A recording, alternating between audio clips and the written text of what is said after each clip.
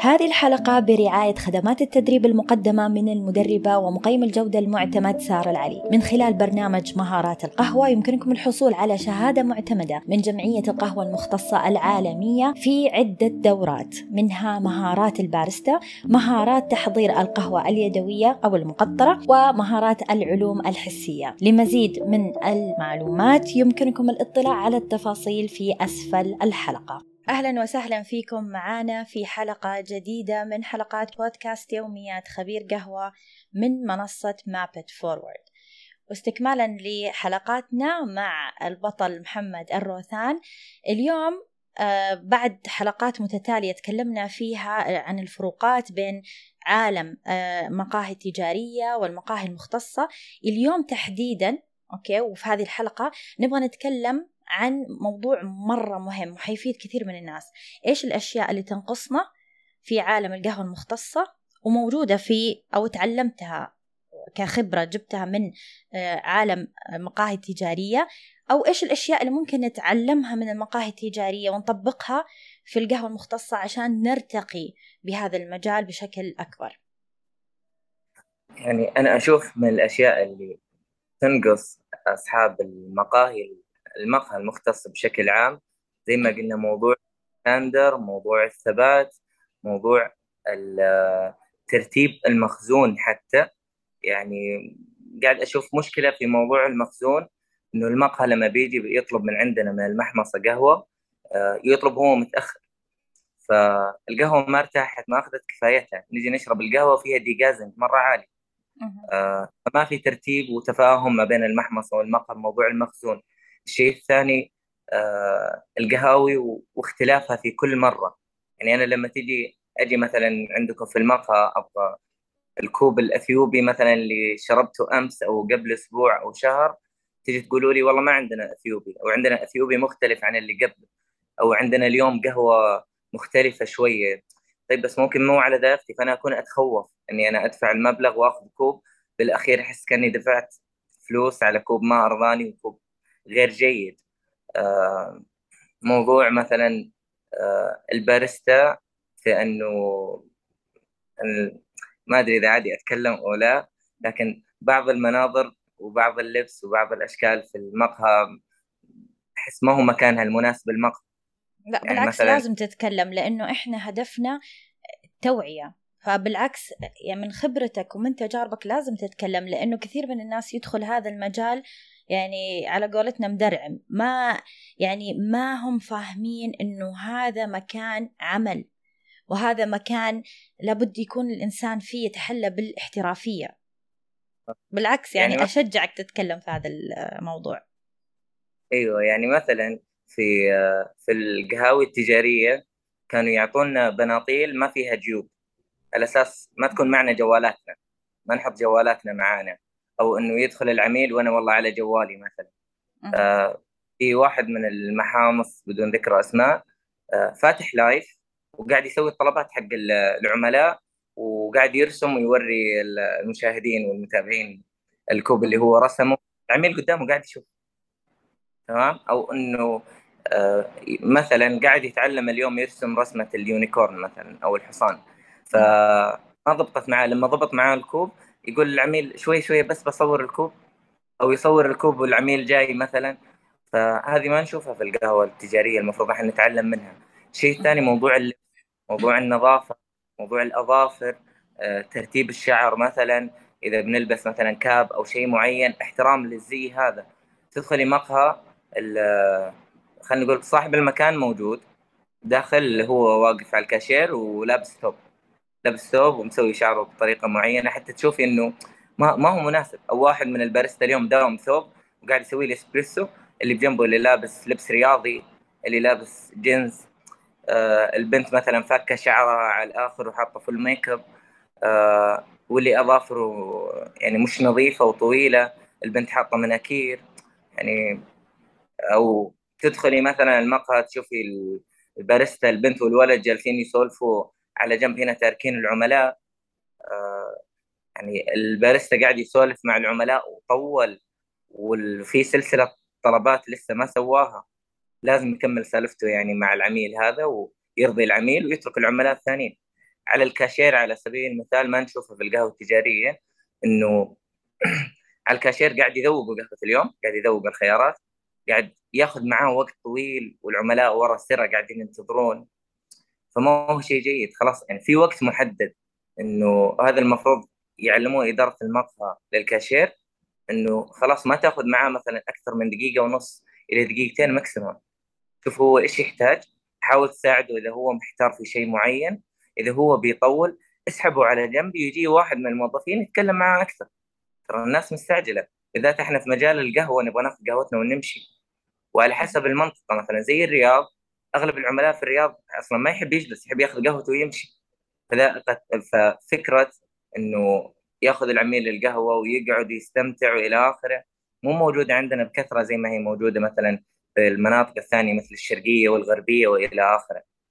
فاشوف في عده اشياء زي كذا احنا المفروض لازم ننظر لها. من الاشياء الثانيه مثلا اهميه المويه، ممكن ما كنا ننظر لها في القهوه التجاريه، لكن في موضوع القهوه المختصه مره شيء مهم. اتكلم عن تجربتي انا كمحمد في 3 قهاوي تقريبا زرتها في الاسبوع الماضي، بس زياره عابره كذا اخذ قهوتي. انا اجزم انه التي دي اس عندهم عالي، القهوه فيها ملوحه، فكيف تعطينا القهوه افضل ما فيها والمويه كانت غير جيده؟ واكثر من 90% من المشروب هذا قهوه، اكثر من 90% من القهوه هذه عباره عن مويه. فاذا ما اهتمينا فيها ما هو منطقي. في شيء برضو اضافي بالنسبه للباريستا داخل البار، يعني انا شفت وسمعت كثير انه بعض البنات مثلا لما يجي موضوع التنظيف ما ينظفوا. تقول لا والله ممكن مناكيري تتكسر، او انه الشباب هم اللي راح ينظفون، او انه يعني ما يكون في ذاك التعاون ويصير في مشكله.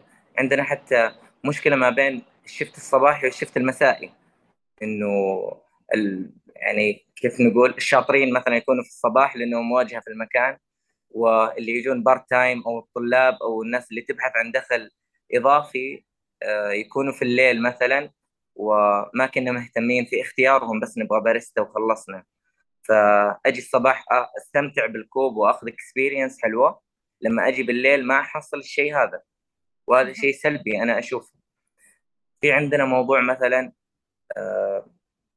بعض العملاء يتعلق نفسيا بالباريستا الموجود والعكس. هذا يحصل في القهوه التجاريه. وممكن اضرب لك نقطه هنا، انه في بعض المقاهي التجاريه او حتى بعض المطاعم وبعض البراندات، الموظف الواحد اللي داخل التشغيل ويكون واجهه للمكان كل 3 اشهر 4 اشهر ينتقل لفرع ثاني عشان ما يألف على العملاء، ويصير خلاص يعامل بعض العملاء معامله مختلفه عن الثانيين. او حتى العملاء يصير يجون للشخص هذا بعينه، اذا هو مو موجود ما يجون. اذا هو نقلناه في الصباح يجون الصباح، اذا نقلناه المساء يجون بالمساء. فلا يصير خلاص حتى انه الموظف عندنا ما يحس بالملل، انه خلاص اليوم مع بيئة عمل واصدقاء معينين، بكره مع اصدقاء ثانيين. وكل الموظفين عندنا في البراند هذا سواء فرع الرياض في الحي الفلاني او الحي الفلاني او حتى بجدة، يحسون كأنهم عائلة، يحسون بولاء اكثر، يحسون انه الشركة قاعدة تعطيهم الاحترام والتقدير والى اخره. فهذا الشيء انا اشوفه جيد، مو موجود عندنا غالبا. بس يمكن تقريبا. طبيعة يعني لو اختصرنا الكلام كله هو في الاحترافية، كلمة واحدة، الاحترافية في العمل، صح؟ يعني عشان كذا كثير من الناس مثلا استغربوا لما أعلنت عن الوظائف لذات ما طلبت خبرة. صح، ترى كانت نفس الشيء. أيوة، كانت أكثر شيء طلبي أنا شخصية. نعم. ليش لأنه أنا ما أقدر أبني شخصية واحد ولا أعلمه سلوكيات معينة، هذه مفروض يجي هو فيها اللي هي soft skills، نعم. ممكن تبني عليها مثلا وتتطور مع الوقت. بس إذا الشخص هو أصلا ما عنده نظافة أنت ما تقدر تعلمه نظافة. إذا الشخص ما عنده احترافية صعب إنك أنت تجلس، يعني مثلا يكون هو شخص عشوائي بطبعه أو مثلا يحب المرونة في العمل وكذا، تيجي تقول له لازم تكون احترافي ممنوع جواله، ما حيحب هذا الشيء، حيحس بالقيود. فعشان كذا أنا يهمني جدا إنه الشخص اللي يجي حتى لو عنده زيرو خبرة في القهوة، وعندي ناس زيرو ولا حتى يعرفوا إيش يعني قهوة، ليش؟ عشان لا، المهم عندي الشخصية، مهم عندي جانب إنه هو عنده الاهتمام إنه يتعلم أيا كان المجال.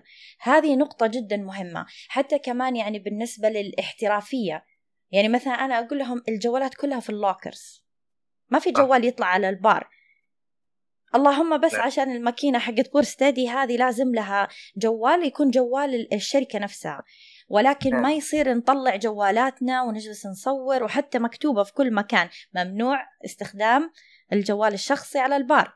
ليش؟ لأني أنا كعميلة أوكي، وحتى قبل ما أبني المشروع كنت أروح محلات وأشوف إيش التجربة، وكان جدا يقهرني هذا الموضوع إني أدخل مكان إنه أشوف مثلا أجي أتكلم مع الكاشير ألاقيه لسه قاعد يخلص المسج حقه، أو مثلا قاعد يكلم شخص ثاني، أو أشخاص حتى مو بس في قطاع الضيافة، أشوفها في محلات أخرى بيتكلموا أشياء شخصية، بيتكلموا مع أهاليهم، يعني عيب.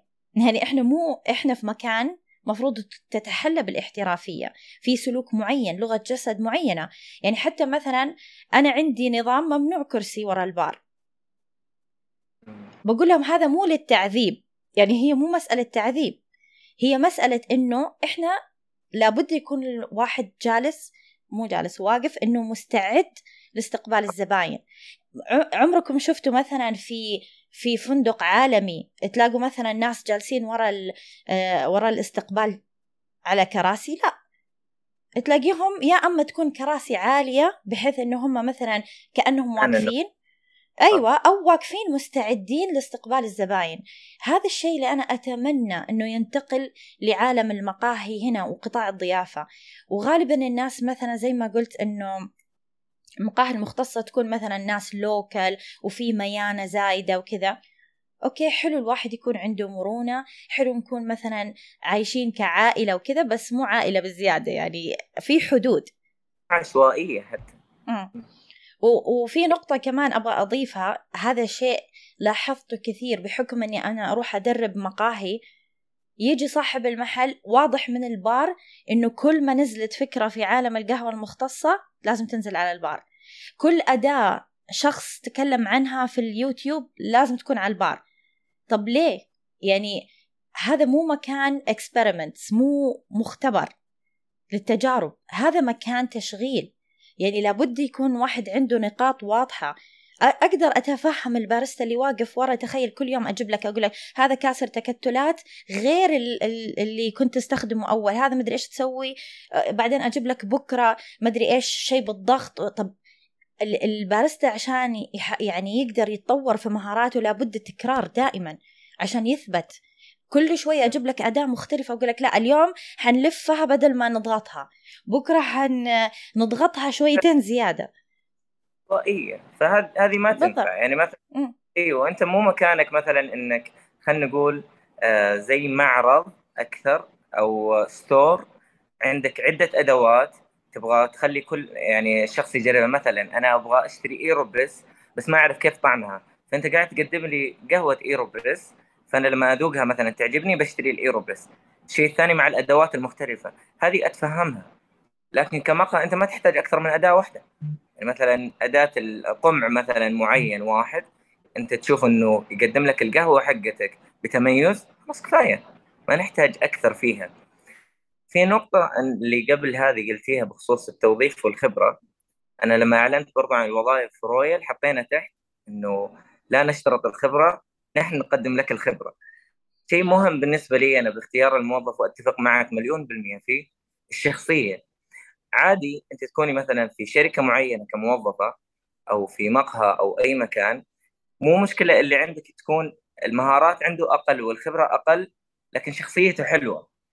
ولا ترضين انك تشتغلين مع شخص ثاني كفاءته عاليه جدا بس شخصيته جدا سيئه، او شخصيته مو مناسبه للمكان.